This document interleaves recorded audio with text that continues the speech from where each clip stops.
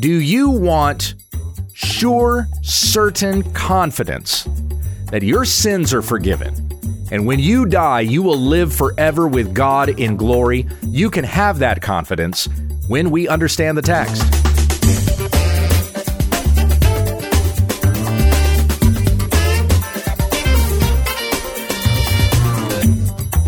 This is When We Understand the Text, studying God's Word to reach all the riches of full assurance in Christ. Thank you for subscribing, and if this has ministered to you, please let others know about our program.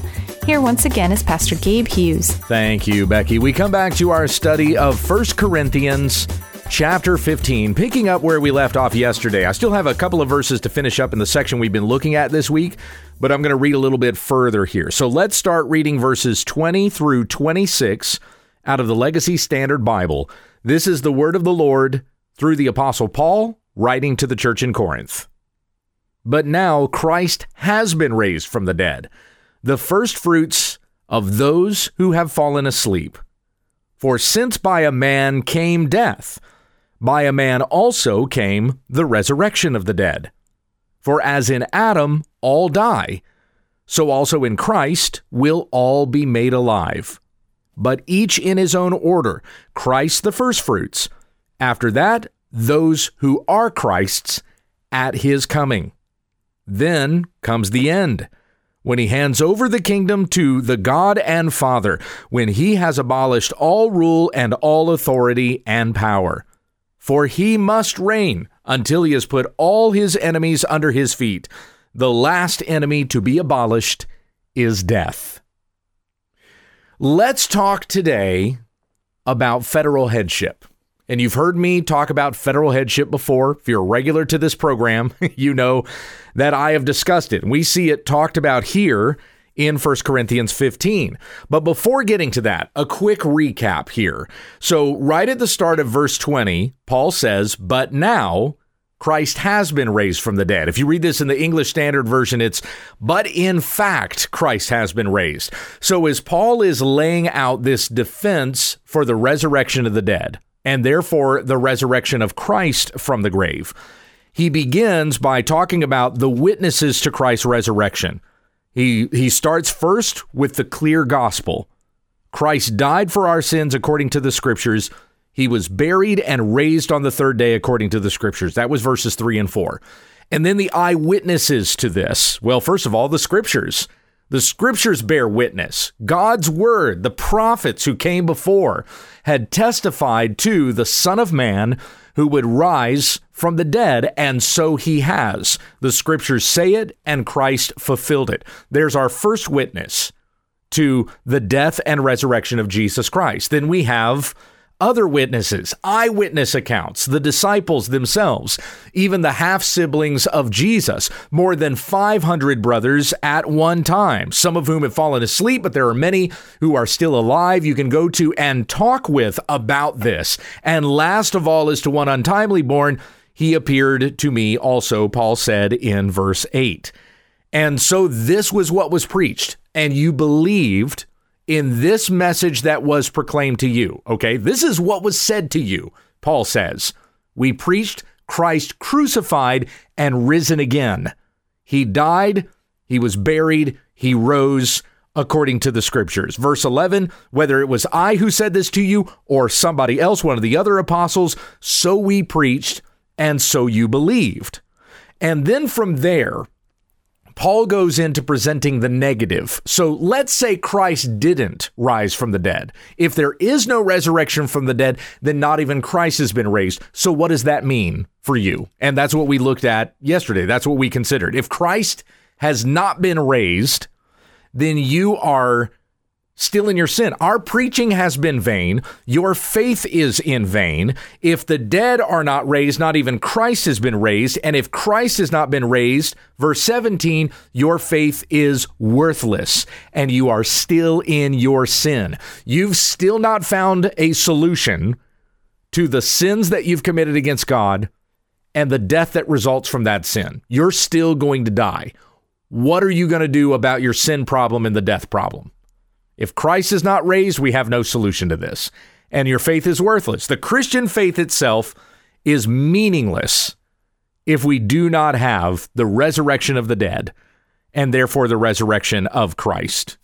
So he presents the negative first. If we have hoped in Christ in this life only, we are of all men the most to be pitied. What is the point of even being a Christian if our sins are not forgiven and we do not have the promise of resurrection from death?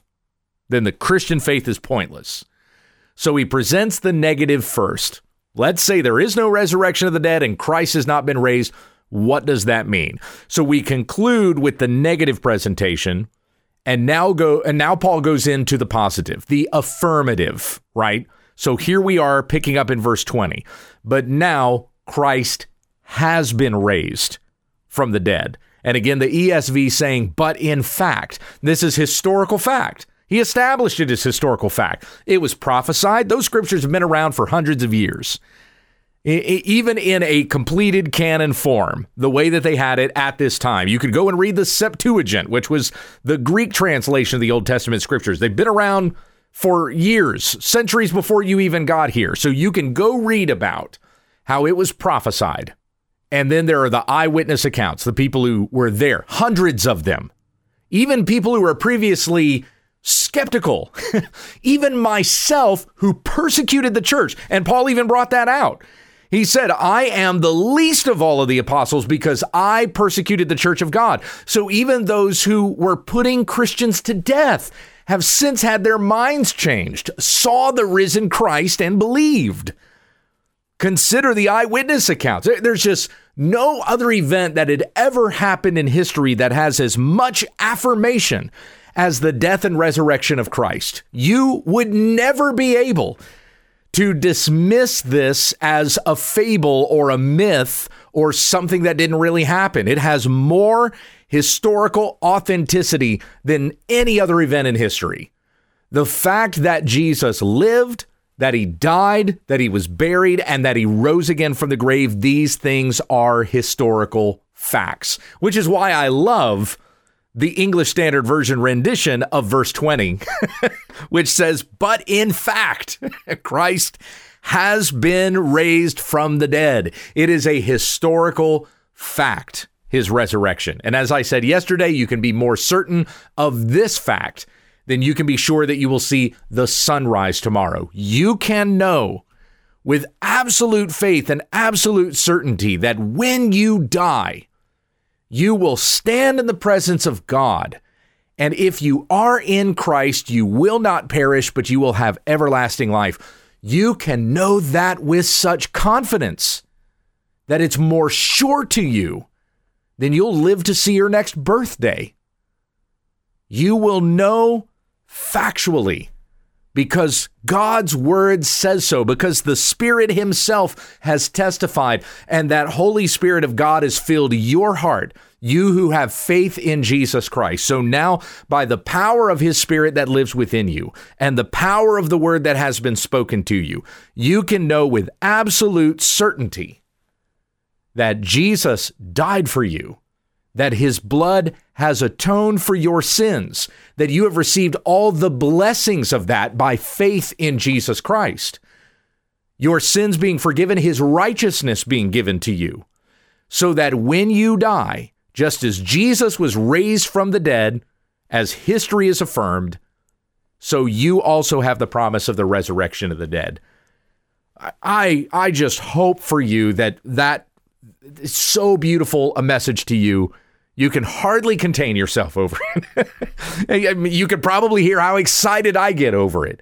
It is such a certainty for us, we who believe in Christ, that we will not die. We will not perish under the judgment of God, that there is an answer to what happens after our body dies.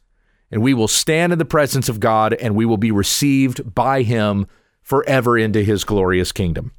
We can know these things. We can be sure of them. And in fact, John writes, 1 John chapter 5, I have written these things to you that you may know that you have eternal life.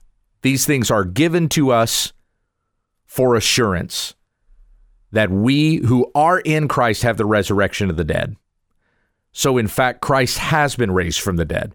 He is the first fruits of those who have fallen asleep, which means there are others who are going to come after him.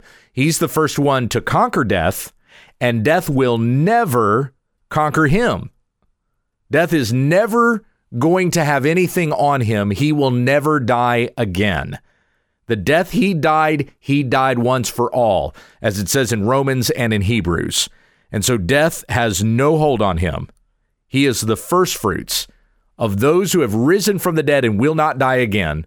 And all others who are in Christ will likewise. Those who have fallen asleep in Christ Jesus will be raised again on the last day. So going on to verse 21.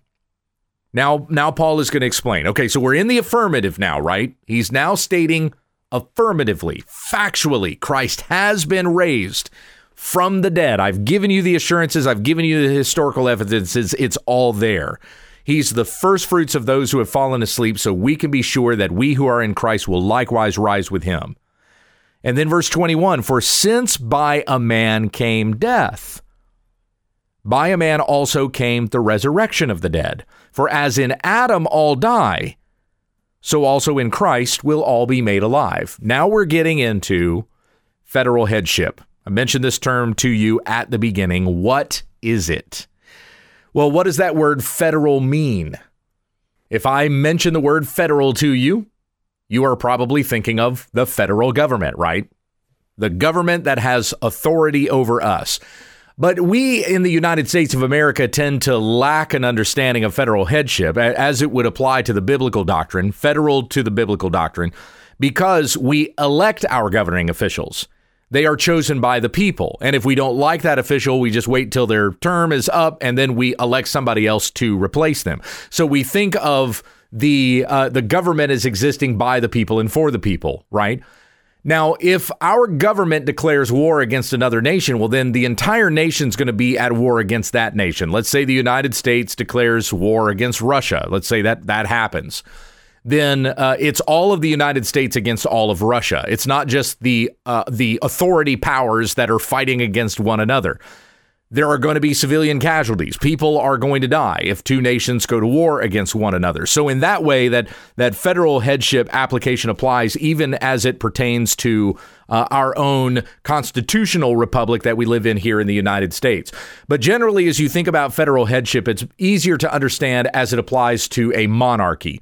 So if one king declares a war against another king, then those two nations are at war. When we have the federal government the way that we do, you have a bunch of elected officials, and we're not really under any one elected official. But when you have a king, an entire kingdom is under that king. He is the federal head. So whatever that king decides affects the entire kingdom, and every person in that kingdom must be subject to that. So if you have a king of the blue nation that goes against the king of the red nation, everybody in those two nations are now at war against each other because these two kings decided to go to war against one another. So that's the concept of federal headship.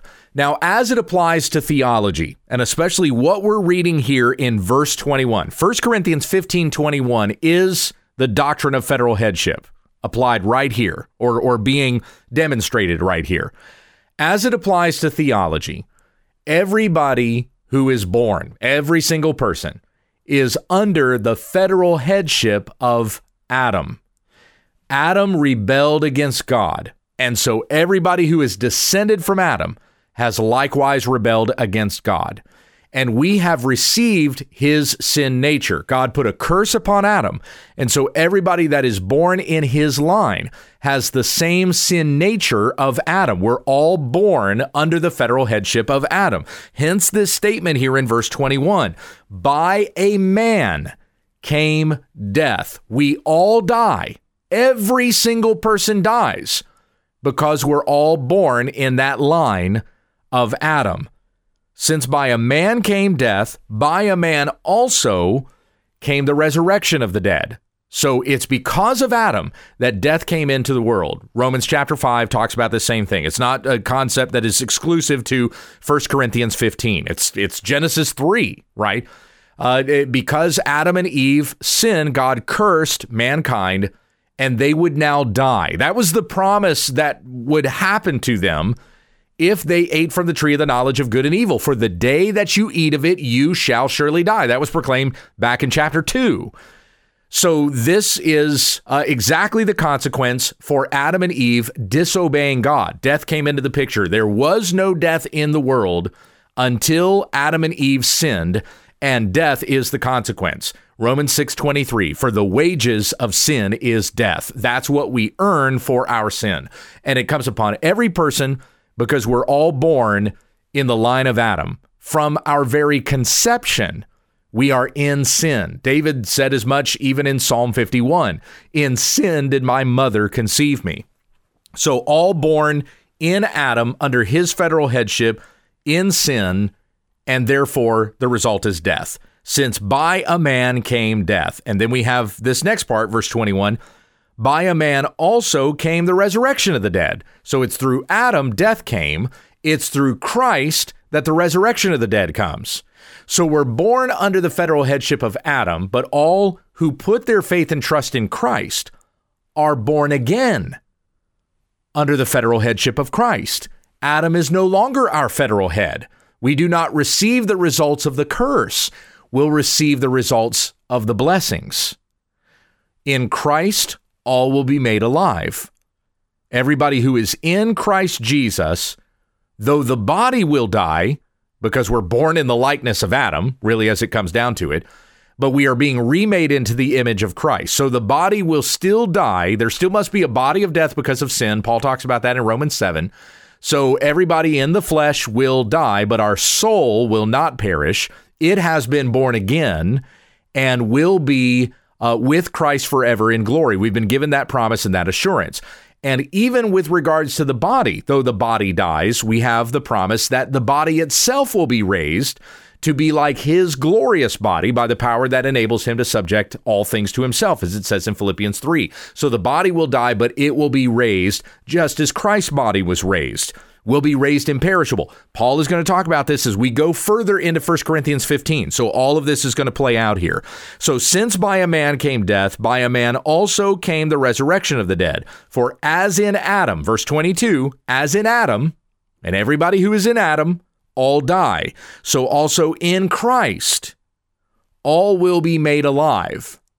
Now that's a verse that some universalists will use to say that everybody rises again from the dead, because as in Adam all die, so also in Christ will all be made alive. Well, if you're going to say that everybody in Adam is going to die, then you must apply that same principle to the next part of the statement. So also in Christ will all be made alive. Therefore, everybody dies in the body, but everybody has resurrection life. And so therefore, everybody is raised from the dead and will all be with God forever in glory, right? Well, you can't stop at that verse. You have to go on to the next one. As in Adam all die, so also in Christ all will be made alive, but each in his own order, verse 23. Christ the firstfruits, as he's already been called in verse 20. Christ rises first. He conquers death first. He is risen first. He is the first who will never die again. Christ the firstfruits, and after that, those who are Christ's at his coming. So who is it that is made alive? Only those who are in Christ Jesus. Only those who belong to him. Only those who have put their faith in him. It's not making a contrast between everybody who's in Adam dies in the body, but they will be resurrected forever to be with God, and so therefore everybody goes to heaven. That's not the argument that Paul is making here. Everybody who is in Adam will die. Everybody who is in Christ will be made alive, and that's only those who have put their faith and their trust in Jesus Christ, so that Adam is no longer our federal head, but in Christ, he is our federal head, and he will raise everyone from the dead who is in Christ Jesus. I will raise them up on the last day, as Jesus says several times in John chapter 6, but each in his own order. Verse 23, Christ the firstfruits. After that, those who are Christ at his coming.